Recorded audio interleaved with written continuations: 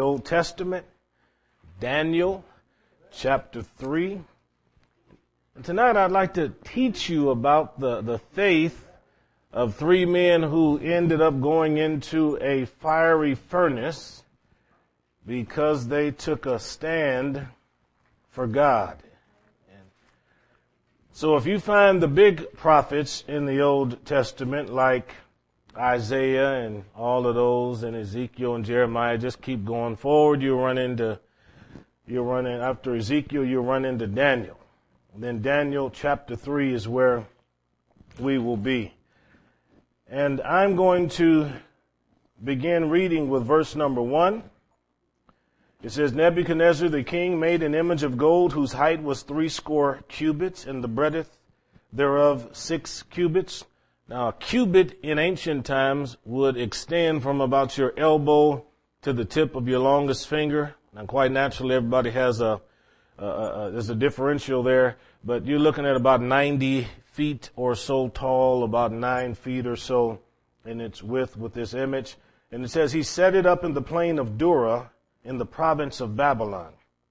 Then Nebuchadnezzar the king sent to gather together the princes, governors and captains, judges, treasurers, counselors, sheriffs, and all the rulers of the provinces to come to the dedication of the image which Nebuchadnezzar the king had set up. Then, all of those names we just read, they stood before the image that Nebuchadnezzar had set up. Then a herald cried aloud, to you it is commanded, O people, nations, and languages, that at what time you hear the sound of the cornet, flute, harp, sackbut, psaltery, dulcimer, and all kinds of music, you fall down and worship the golden image that Nebuchadnezzar the king had set up. And whoso falleth not down and worshipeth shall the same hour be cast into the midst of a burning, fiery furnace. And along with that, I'm just going to read 1 Peter 1, verse 7 and 6. It says, wherein ye greatly rejoice, though now for a season, if now you are in heaviness through manifold temptations, that the trial of your faith, being much more precious than of gold that perisheth, though it be tried with fire, might be found unto praise and honor and glory at the appearing of Jesus Christ. So we're going to look at the faith of several individuals who passed through a difficult times, and I think it'll speak to all of our hearts. Pull that door up for me there. That coffee is making a little bit of noise there. Just pull that up just a little bit. Let's have a word of prayer. Father, we love you. We thank you. We're so grateful this evening to be able to fellowship now for a few moments as we get into the Word of God. We pray that you speak to all of our hearts as we look at the faith of these three men. So give us ears to hear and help me to speak clearly tonight in Jesus' name. Amen, amen, amen. Okay, by way of context, Daniel is a book about a man who was chosen for a particular task, and he had skill in understanding dreams and visions. And he had three good friends, Shadrach, Meshach, and Abednego, very good friends, who also were skillful and had a lot of wisdom. Well, this man, Nebuchadnezzar, had a dream one night, and when he woke up, he couldn't remember what he dreamed. And this is in chapter 2. And so he called all of the wise men of Babylon, and he said to them, I want you to tell me the interpretation of my dream, but by the way, I can't remember the dream.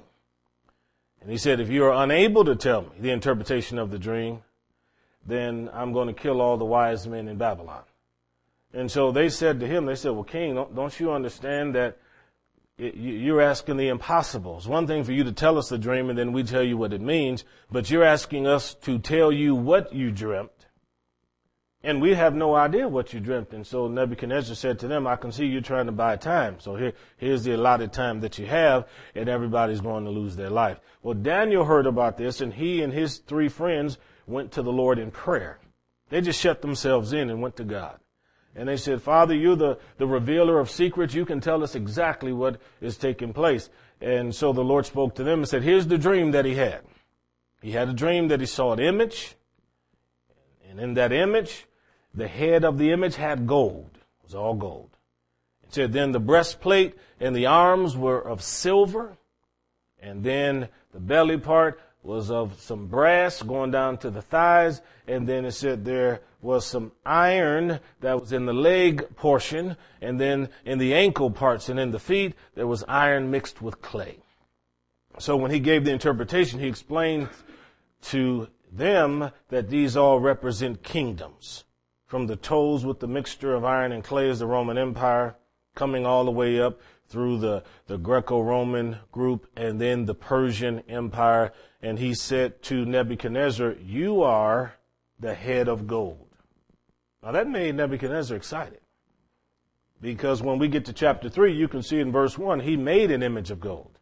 This man wanted something to erect that would provide for a legacy for him, something that would be of some enduring value. If I'm the image of gold and I'm the king of kings, as the interpretation came, then I need to have something that people possibly will remember me by. So he set the image up in a place where many people could see it, and multitudes of people were invited, as you can see from verse 2 and 3. They came from all the provinces, hundreds and hundreds, we'll say thousands of people have gathered before this image for its dedication. And then a herald cries out. You know what a herald is? That's the one that usually walked before the king and told everybody to bow down. The king is coming. The king is here. The king is coming. John the Baptist was a herald for Jesus. He sound aloud and make noise, or I should say noise abroad, what is about to occur. So the herald said, "Look, all of you that have come, everybody that's here, the orchestra is going to strike up this nice little music, and I want everybody in sync to bow down and worship this image. And if you refuse to do this, you're going cast alive into the burning fiery furnace." Now, as we know happened, you can see that that's exactly what they did. Verse number 6, that is what occurred. So you've got the voice of the herald, and people fell down and worshiped. And lo and behold, with this going on, way off in the distance, while everybody else has their head pressed to the earth and out of their peripheral vision, way off in the distance, there's somebody they can see. There are 3 people that's still standing, or even didn't even bother to show up. And if they're standing and if they're kneeling next to them, then of course, you know, they've got their face pressed to the earth, and then they can look over here and they see ankles and feet. But however it worked out, the message got around, Nebuchadnezzar, you have 3 Jewish men. They're from that rebellious race of people, and they refuse to bow down to your image. Now verse 10 tells us, "You, O king, you made a decree that every man shall hear the sound of that orchestra, and they shall fall down and worship, and whoever doesn't fall down is going to be burned alive in that furnace. But there are certain Jews whom you've set over the affairs of the province of Babylon, Shadrach, Meshach, and Abednego. But these, king, O king, have not regarded you and served not your gods, nor worshiped the golden image that you've set up." So they have said to the king, there are some people here that have rejected your religion, have rejected your authority, have rejected your majesty. And these people are going on doing whatever they want to do. And that's why the king got angry. And you can see in verse number 13 that in his rage and in his fury, he commanded that they be brought before him again. Now let's work on a few things here. Now, Nebuchadnezzar being the king, he's the political authority. He's the magistrate. The people came from everywhere, and intimidated by the surroundings, intimidated by that mass orchestra, these people acquiesced and they worshiped that image. The Jewish people refused to do it. Daniel chapter 1 and the end of 2 Chronicles tells us that there were thousands of Jewish people that were in Babylon during this time. And I don't know how many of these other leaders might have been Jewish, or how many of them might have just been Babylonian. Some may have been just Jewish laypersons. But one thing I do know, there are some people that bowed down and worshiped. And you've got to ask the question, if people have faith in their heart towards God, why would they bow down and worship an image? I wouldn't worship anything that I had to carry around. I wouldn't worship anything that I had to put on a shelf, because it couldn't move itself. I certainly wouldn't want to worship any kind of image or statue or figurine that I had to make or someone else had to make. But that's exactly what happened here.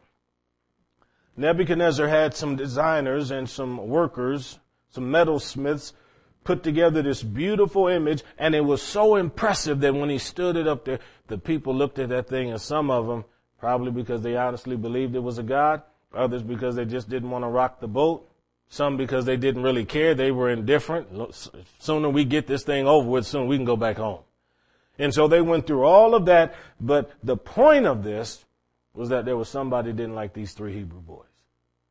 And if you find that people are trying to undermine you and hinder you from the relationship that you have with God, then people will stop at nothing. Now, mind you, this happens again later on with Daniel in the lion's den.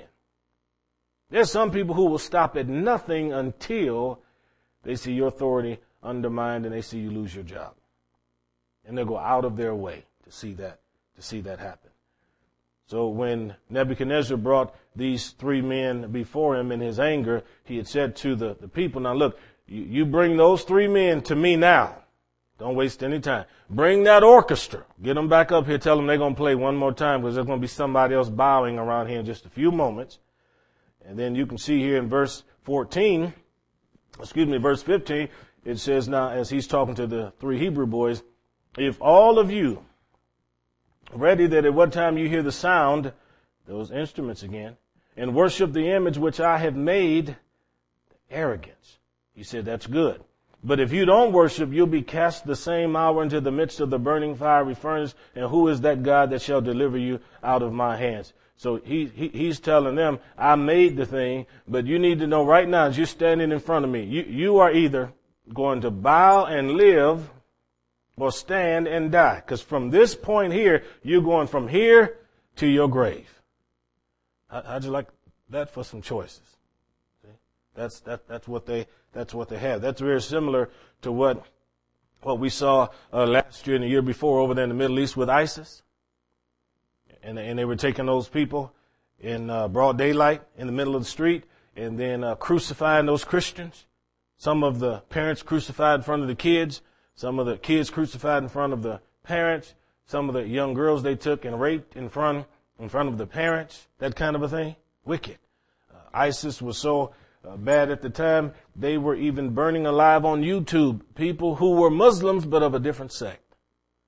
So you ask the question, how could people be this vile and this foul in their thinking? Well, this was the Babylonian way. Because nobody thought any different about this. Nobody said to the king, king, we don't normally do that. That's not our custom. The king said, if you don't bow, you're going into the fiery furnace. And then he arrogantly again asked the question, who's the God that's going to deliver you from my hands? What God do you know that's stronger than me? Oh, I like that. Who do you know that's got arms that are greater than mine? Well, I know somebody. So verse 16, I love the reply. Shadrach, Meshach, and Abednego answered, said, look, we're not too careful to give you an answer. There's no anxiety or worry here. He said, if it be so, our God whom we serve is able to deliver us from the burning fiery furnace, and he will deliver us out of your hand, O king. So they're saying, we know somebody. Yeah, we know somebody. You just asked the question, so we want to make sure we answer it as clearly as we can. You said, who is the God? We're telling you, we know a God that not only is able and he will, but then verse 18, but even if he doesn't, what you need to know, O king, is that we're not going to serve your gods nor worship the golden image which you have set up. How do you think the king liked that? So we're trusting God. We're going to believe God's going to do this for us, but you need to know that even if he didn't, we'll burn before we bow. Now, when you make a decision like that, you can expect God to get involved.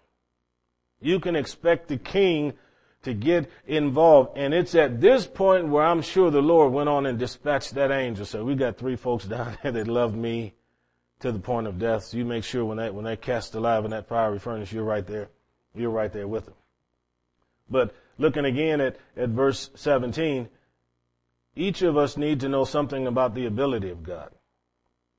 We need to know what he's able to do and what he's incapable of doing.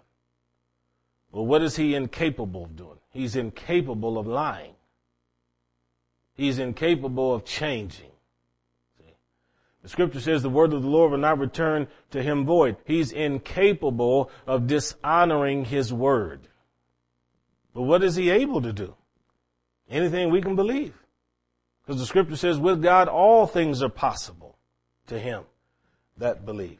He's able to save by many, as the scripture says, and he's able to save by few, as the scripture says. He's able to save one person. He's able to save many people. God doesn't have any rivals or peers. He's unique. And so verse number 17, they go so far and they use the language to say he will deliver us. So there's a boldness that comes to you when you're talking to people that are challenging you about your God. And you want to let them know, I believe my God will take care of this. Better believe it. My God is strong. He can handle this. This is not a problem that's too big for him, and there's nothing going on in your life that he cannot handle. Now, when they add this little phrase here, but if not, or even if, this isn't a statement of saying they don't believe in God. See, their connection with God is this. Paul said to Timothy, be thou faithful unto death. Understand that? Unto death. As long as there's breath in your body, you're to believe. But you don't always know how circumstances are going to work out. And this is what they're getting at here. So they're saying, but if not, what you need to know, because we already know it, is that we're not going to serve your gods. Why would you want to serve a man-made religion anyhow?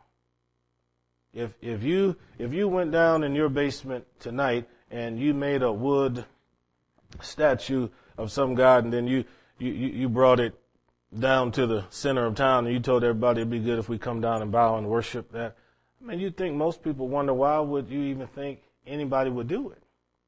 But this man here, he was so this man was so prideful that he honestly believed people would fear him, and that power would lead people to do that. So Nebuchadnezzar, full of fury, and the form of his visage was changed, because that's what happens when people hear the word no and they're not used to it.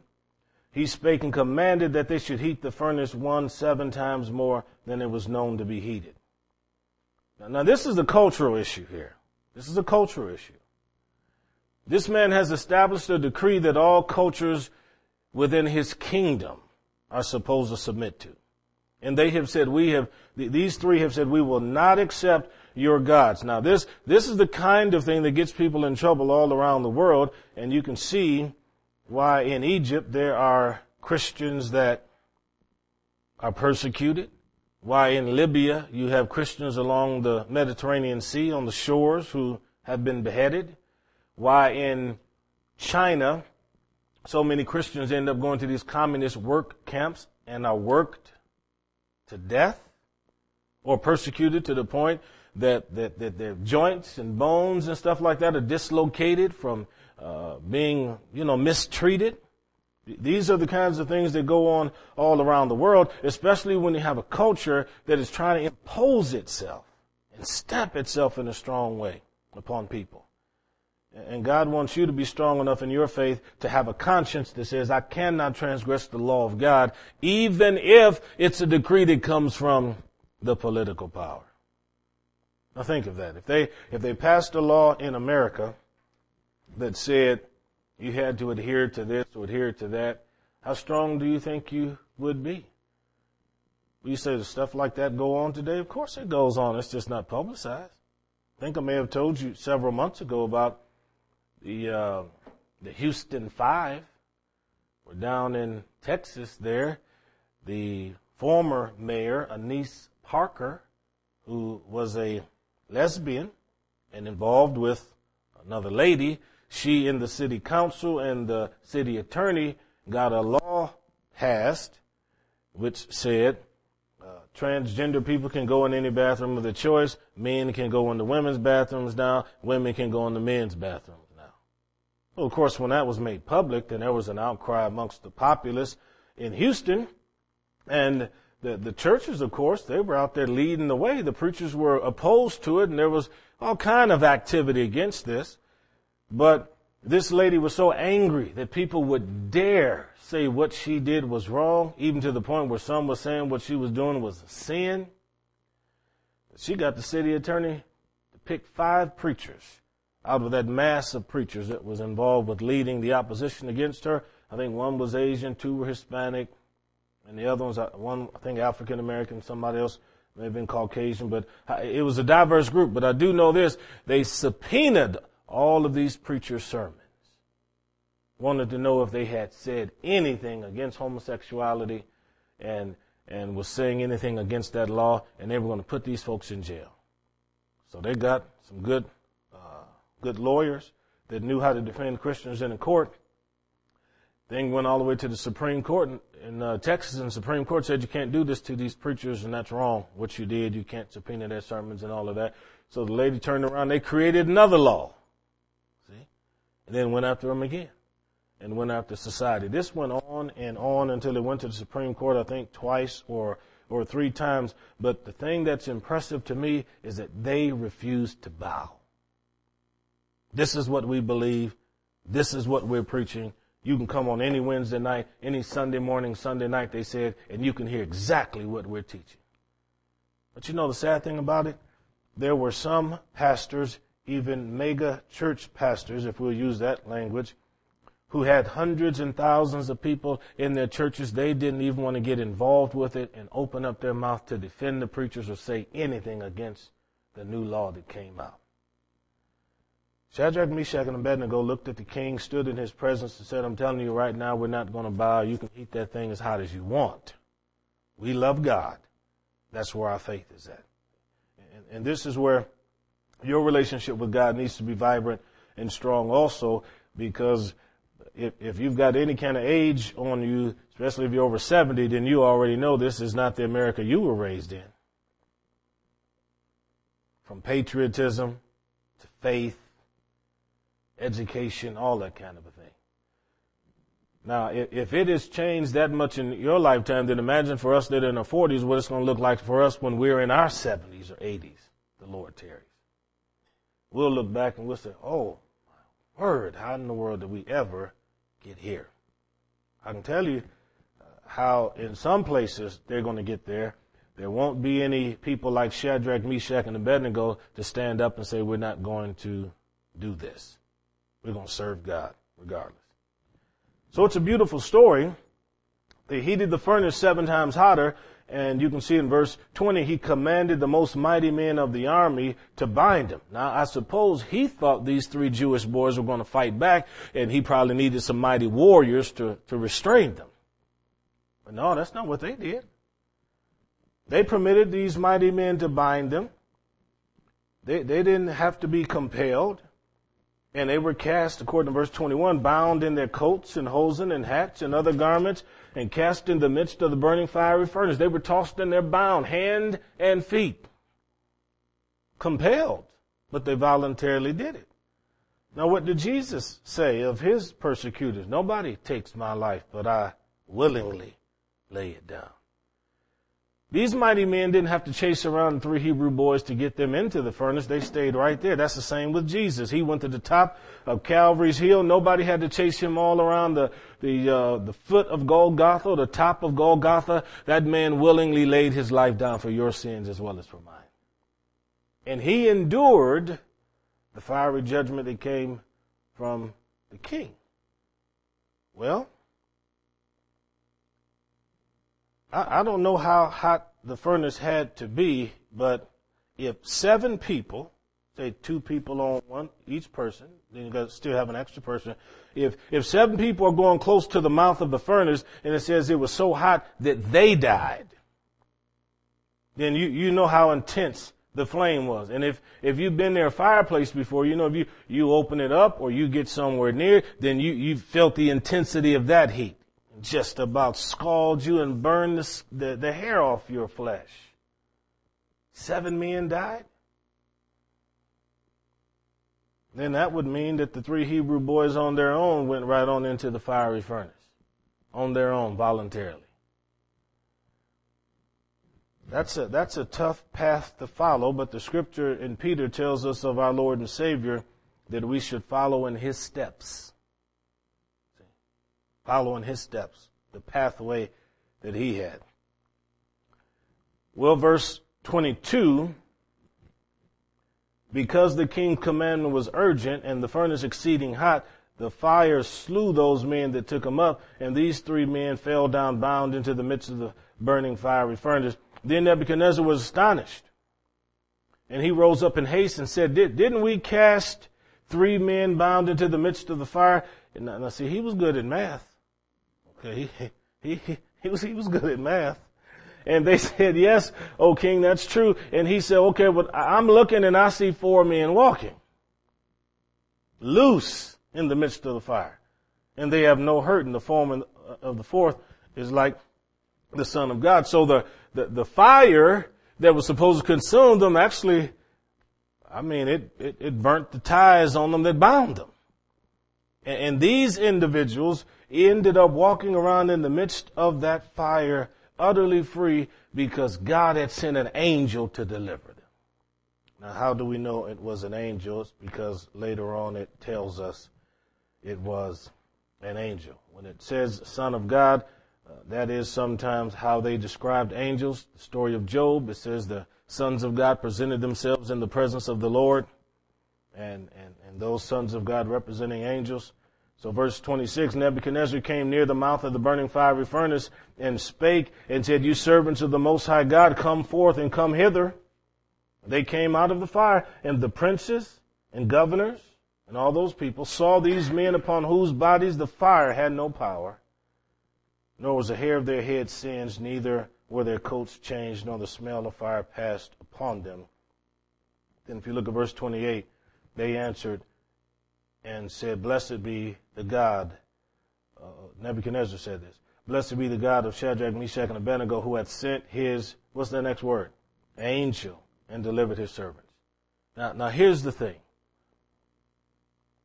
You see a story like this, and Nebuchadnezzar made an image, created his own God, told everybody to worship that. But now he's seen something supernatural happen, and notice he's had a change of mind. So verse 29, I make a decree that every people, nation, language would speak anything amiss against the God of Shadrach, Meshach, and Abednego shall be cut in pieces. This man doesn't mind taking people's life. But the change was quick, though. And this shows you that sometimes, and you're wondering why God lets you go through certain things. So sometimes the trial or the test or the tribulation that God permits you to go through is not even really about you. It's about what God wants other people to see that he's doing in the midst of your situation. Now, he could have came to Nebuchadnezzar in a dream. I know that. He came to him in a vision in chapter 2. But in this instance here, his mind was utterly changed when he realized there's somebody else in that fire with him, and I know I didn't put him in there. Now he makes the decree and says nobody better not speak evil of their God. God has a way of getting the glory even out of a pagan king's lips if God has to permit us to go through certain things. And that's why Peter said that the fiery trial of your faith being much more precious than gold, you shouldn't think it strange that it has come to you. You say, well, why does God let me go through certain things? Well, don't be surprised at the fiery trial that comes to you because your faith, according to God, is much more precious than gold or silver or other things that perish. You say, that still doesn't tell me why God let me go through. Let me say it again. Don't be surprised when God lets you go through this. The whole point of this is for God to work on your faith.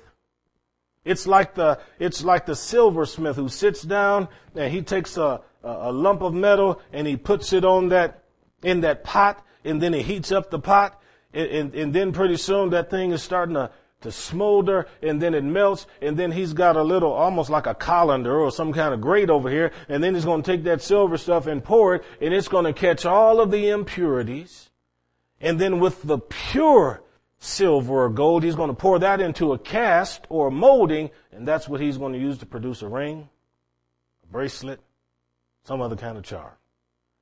And when you think about your faith, God is looking at what you have residing in your heart, and if he's going to increase the value of it, he has to allow it to be tested. Because most of us have a tendency to over-exaggerate how great our faith is.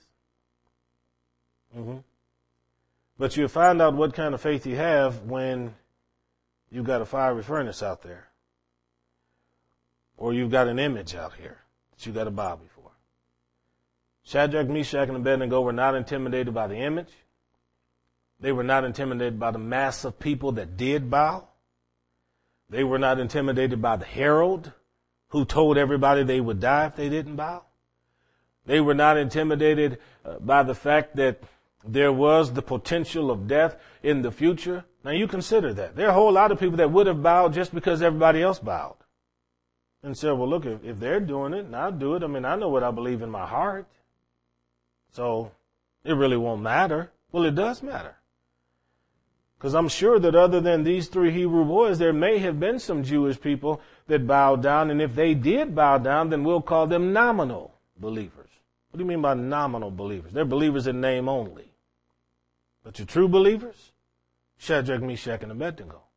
What's a nominal Christian? Somebody just goes to church. Somebody just goes to church. That's all it is. It's just a place to go. And, you know, it could be for social reasons. It could be because mom and dad make me go. It could be because my spouse drags me there. It could be for any other number of reasons. But a nominal believer is just somebody who just claims that they have some kind of connection or relationship with God. But a true believer is a person whose conscience is held captive to the truth of the Word of God. I'm not bowing, even if it means I have to die. That's a believer. That's conversion. That's a life changed by the power of God. If everybody else does it, doesn't mean I have to do it. I remember a story a friend of mine was telling me where he worked as a salesman for a pretty big company and made a lot of money. It's a $1 billion company. And he told me that annually they would have these parties at a different hotel in a different city around America. So he said on this one occasion, they had their meetings that day, and then the party started at whatever time it started. And he said when he walked in, he said they had almost like a penthouse suite, just a big, huge thing that could accommodate several hundred people. And he said they didn't use the auditorium down on the first floor because they didn't want anybody walking past seeing what was going on or anybody just walking in. So they had a big room up on the top floor where you had to have a key to get in. So he said when he walked in, they had in that room with all these businessmen. So it had strippers, see, and had all kind of weird stuff going on there. So he said there was a whole lot of alcohol, more alcohol than he'd seen in a very long time. And he said there was just stuff going on that just wasn't nice or pleasant. And so he said he walked out. You know, he scanned the room for about 10 seconds, and he said he walked out. And the next day when people were asking him questions about it, some of his co-workers, and they said, we thought we saw you come in briefly, and then you walked out. And he said, I just couldn't be a part of that. That's not me. That's not who I am. And he said, furthermore, I don't think it represents our company. I just think it was inappropriate. And the thing that was heartbreaking was he said some of the same people he saw in there doing some of these things they should not have been doing are people who also go to church. You see, who also go to church. A nominal believer will bow. They'll bow. They'll bow to the culture. They'll bow to the politics. They'll bow to all of this here.